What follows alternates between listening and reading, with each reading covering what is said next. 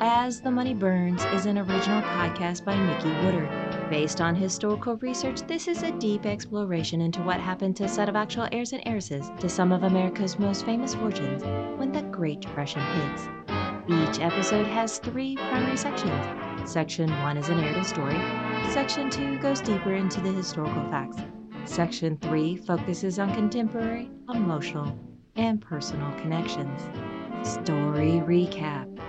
When Barbara Hutton and Prince Alexis Divani are caught in bed together, Louise Van Allen must decide what to do next. Now back to As the Money Burns. Fame, rumor.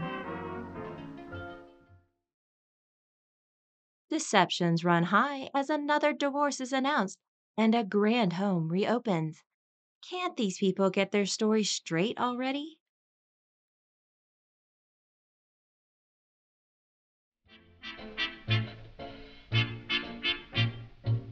Section 1 Story.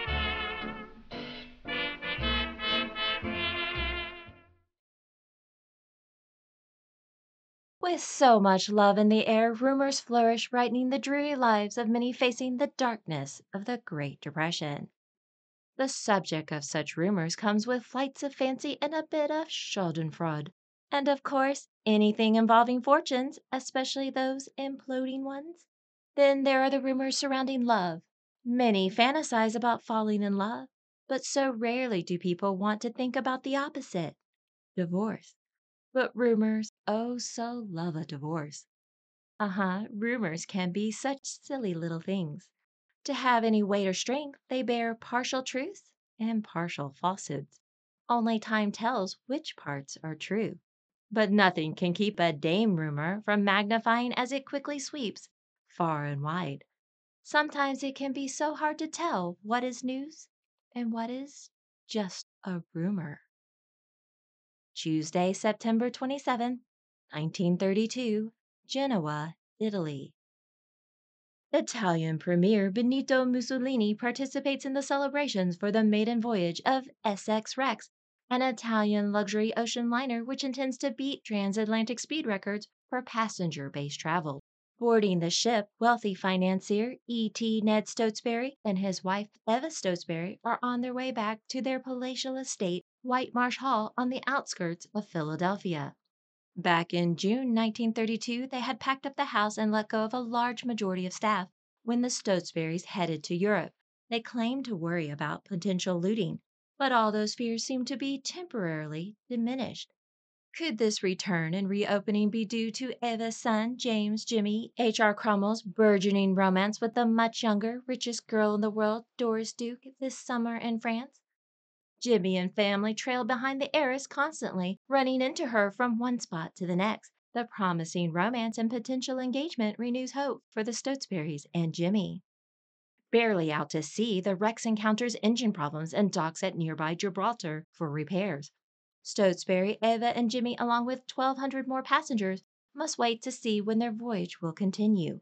With so many needing to get back to life in the United States, the more urgent or possibly spooked 500 will quickly make other arrangements. One mustn't forget another ill fated maiden voyage. Ahem, the Titanic. It takes 3 days to make the necessary repairs. Then Rex resumes its maiden voyage. Speaking of Jimmy, his former World War I lover, supreme hostess, and coloratura soprano opera singer Cobina Wright makes her way back to the States. Last year, she launched a very successful and popular restaurant venture out of her Manhattan brownstone, the Sutton Club. The dinner club had a trail of celebrities and other famous personages like World War I General Pershing as guest and clientele. As the Sutton Club is seasonal, Kobina closed it and headed to Europe for the summer with intentions to reopen this fall, 1932. She, too, is hit with rumors back in July 1932 that she might not reopen her club at her home, but in a new location.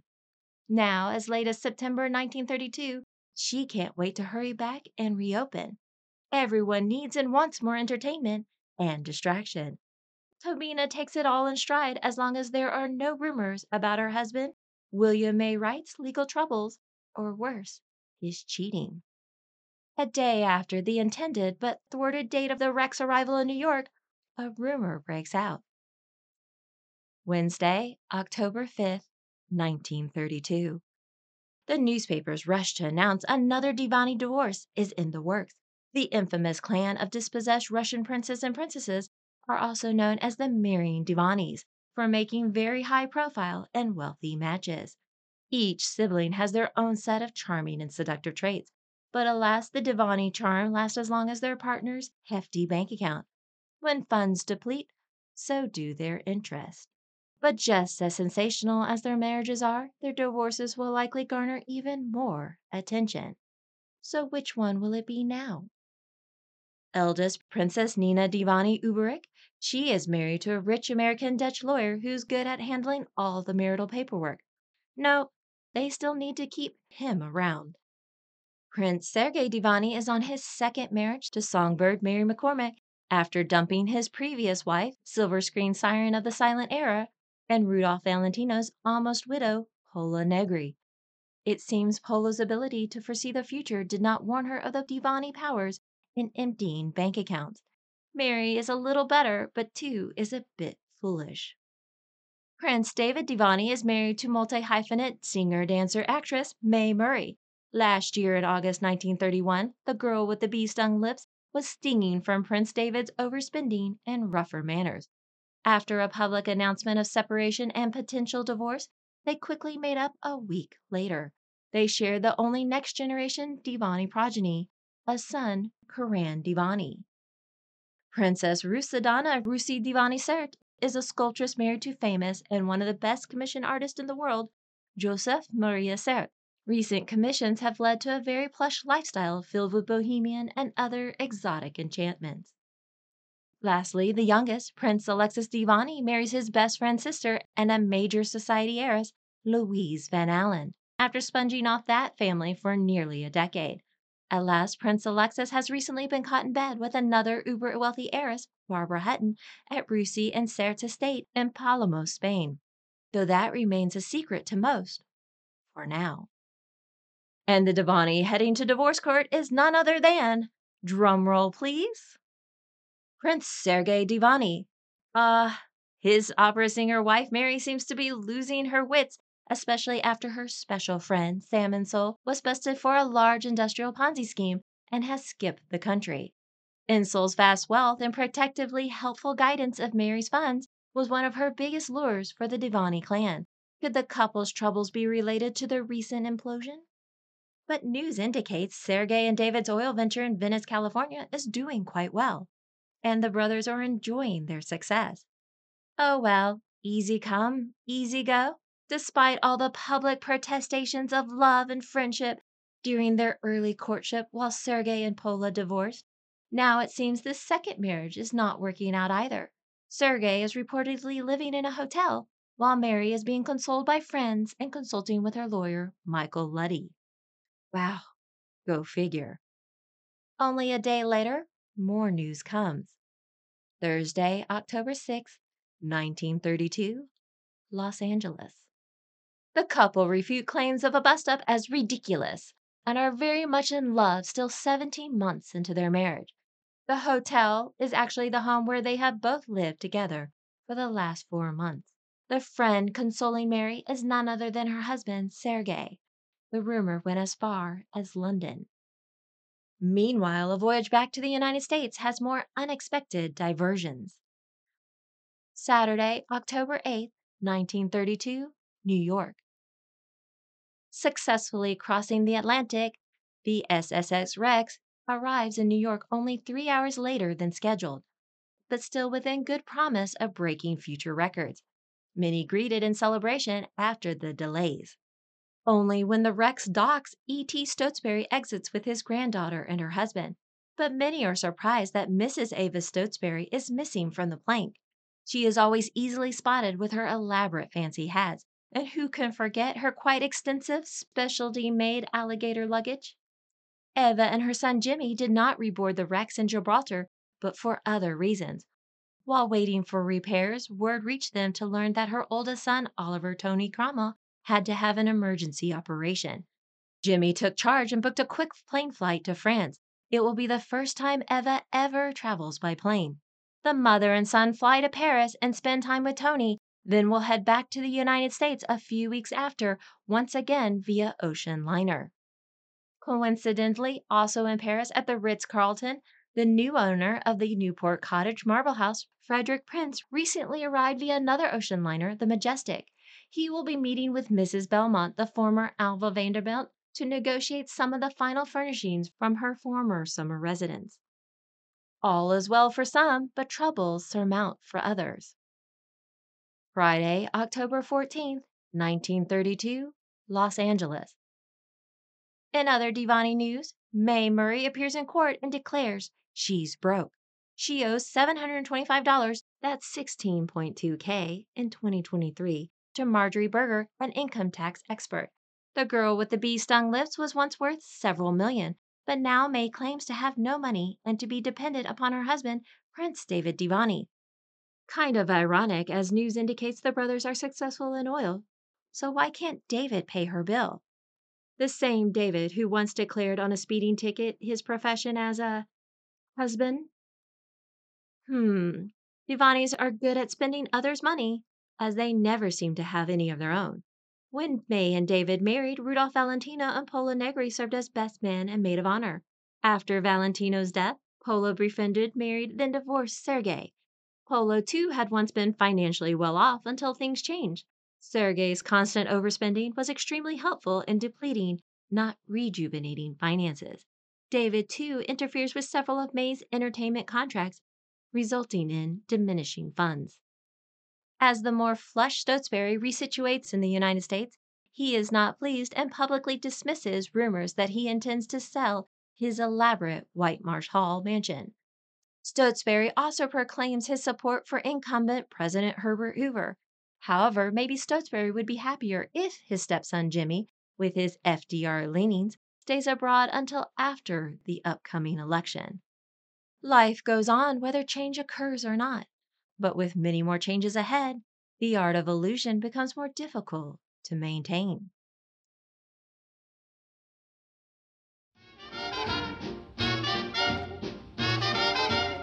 Section 2, History and Historiography.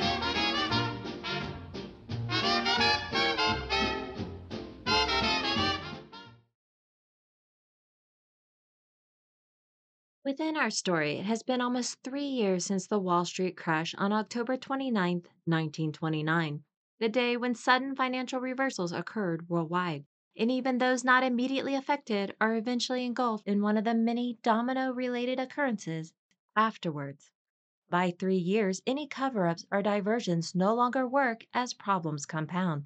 The Ponzi schemes like the Caldwell and Company in the American Midwest, Sweden's Match King Ivar Kruger and his vast array of international companies, and now this year, 1932, Sam Insull's energy empire are some of the larger instances, all finally exposed when the shuffling shell game of money collapses and can no longer hide the losses.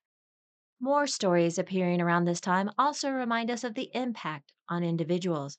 One man distressed over the inability to pay his mortgage of 400, that would be almost 9,000 in 2023, fails at his jump into the Delaware River.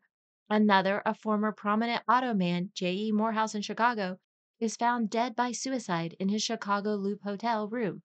On the dresser, 6 letters are found, one each to his wife, 3 friends, an undertaker, and lastly to authorities, coroner, or what have you. Also in the dresser is 48 cents, all the money he had left. Today, that would be $10.27. The final note explains the why. He is another victim of the Depression. Everyone knows something is going wrong. President Hoover and others commonly use the phrase Great Depression, the term in small caps without a definite article, the. It will be in 1934 when British economist Lionel Robbins writes about the early 1930s economic meltdown and publishes a book titled The Great Depression. After that, definite article, the, and capitalizations of G and D will become popular and eventually the standard when referring to this period. On occasion, other news report about troubles unrelated to the Great Depression, but will take longer to recover due to the latter. Things like an earthquake in Greece wipes out the homes of 20,000 families on October 10th, 1932. Immediate reports claim 300 deaths, with many more unknown and likely buried in the ruins. Despite all the ongoing gloom in 1932, still surprisingly, hope seems to be returning. In Europe, there is a race to build and dominate the future international ocean travel. Speculations that a positive financial reversal will soon bring a return to better times. France and Italy are rivaling efforts to build the next state of the art luxury with speedy technological advancement on a grander scale. The SS Rex previously launches on August 1st, 1931, but is later updated to compete for the Blue Ribbon, a transatlantic competition for the fastest crossing of a passenger ship discussed in a previous episode. In recent years, Norddeutscher Lloyd, or North German Lloyd, has won the accolade with its ships Bremen and Europa. Italian ships Rex and Conte di Savoia are dubbed the Riviera afloat, with amenities including some sand in the pools. Each are modified to make for transatlantic trips in hopes of securing the blue ribbon for Italy. The Rex is decorated in the Art Deco style, also known then as the liner style, referring to another popular French ship, Ile de France. Other elements of the Italian liner are similar to the British Aquitania and Olympic. The latter is a sister ship of the Titanic. Recent publicity for the Rex is setting it up to rival the Majestic. All these other mentioned ships have been covered in other previous episodes. For the 1932 ceremony, Il Duce, Italian Premier Benito Mussolini, proudly launches the upgraded SS Rex for its maiden voyage from Genoa to New York. Only the ship had barely left port when problems occurred. It docked in Gibraltar for 3 days of repairs before continuing its journey.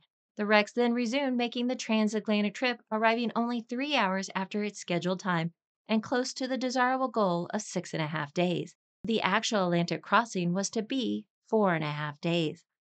Due to the delays, half the passengers booked alternate passages, not secure that the Rex would be functioning in decent time or make the passage safely. One of those travelers is former New York Mayor James Jimmy Walker.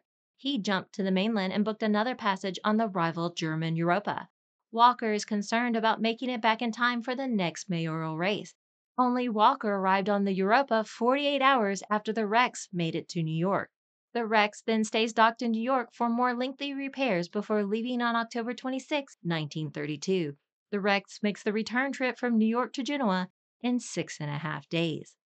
In August 1933, Rex will win the Blue Ribbon with a time of 4 days and 13 hours, a record that will last for 2 years until the French ship Normandy breaks it in 1935. During World War II, both Rex and Conte di Savoia will continue transporting their passengers. However, by spring 1940, passages are stopped for safekeeping. Rex is docked at Genoa until the city is bombed, then moved to Trieste. On September 8, 1944, the Rex is bombed by the British RAF. Afterwards, the Rex was listing, tilting to one side, and on fire after 59 rockets and numerous cannonballs hit it. A second attack occurs later that same day. The Rex turns over, burns for 4 days, and eventually sinks in the shallow water. In 1950, Rex will be broken up in situ, meaning breaking apart for parts. We must always learn to keep rebuilding despite whatever has passed, whether good or bad. Hope abounds for a better future. But first, a little more passage through darkness, and a hint that even with moments of brightness, other dark times will soon follow.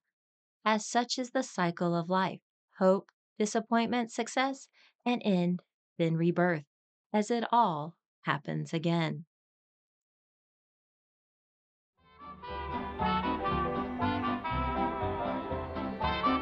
Section 3: Contemporary and Personal Relevance.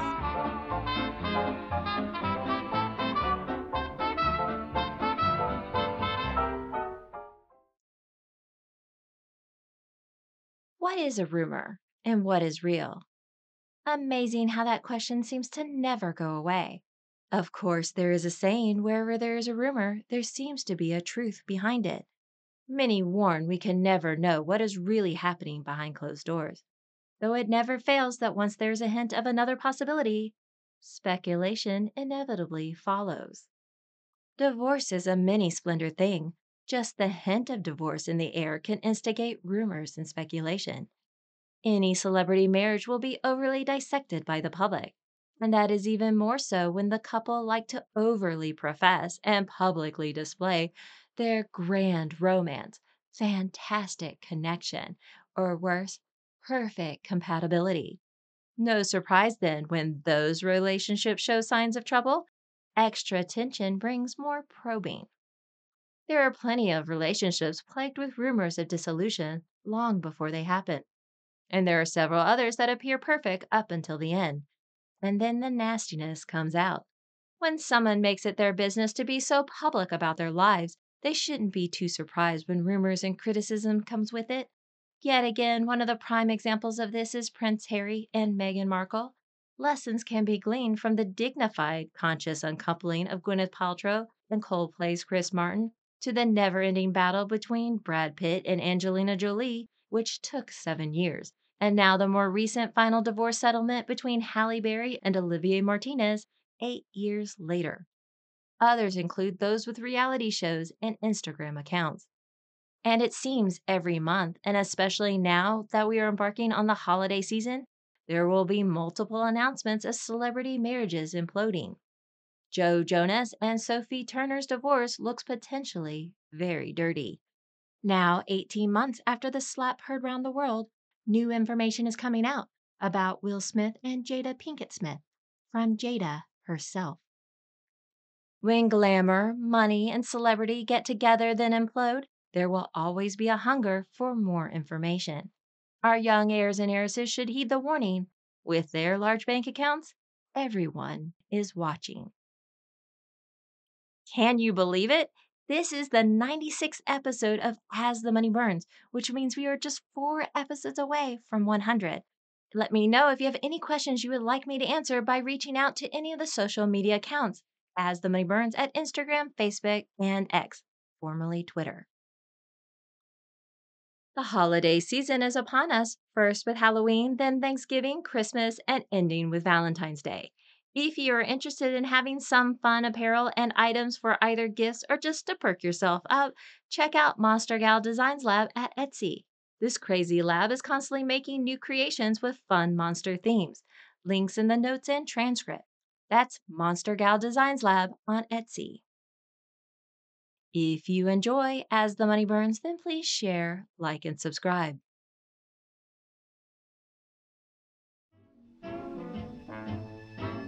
Next, when we return to As the Money Burns, one couple deals with more betrayal when litigation publicly reveals financial secrets.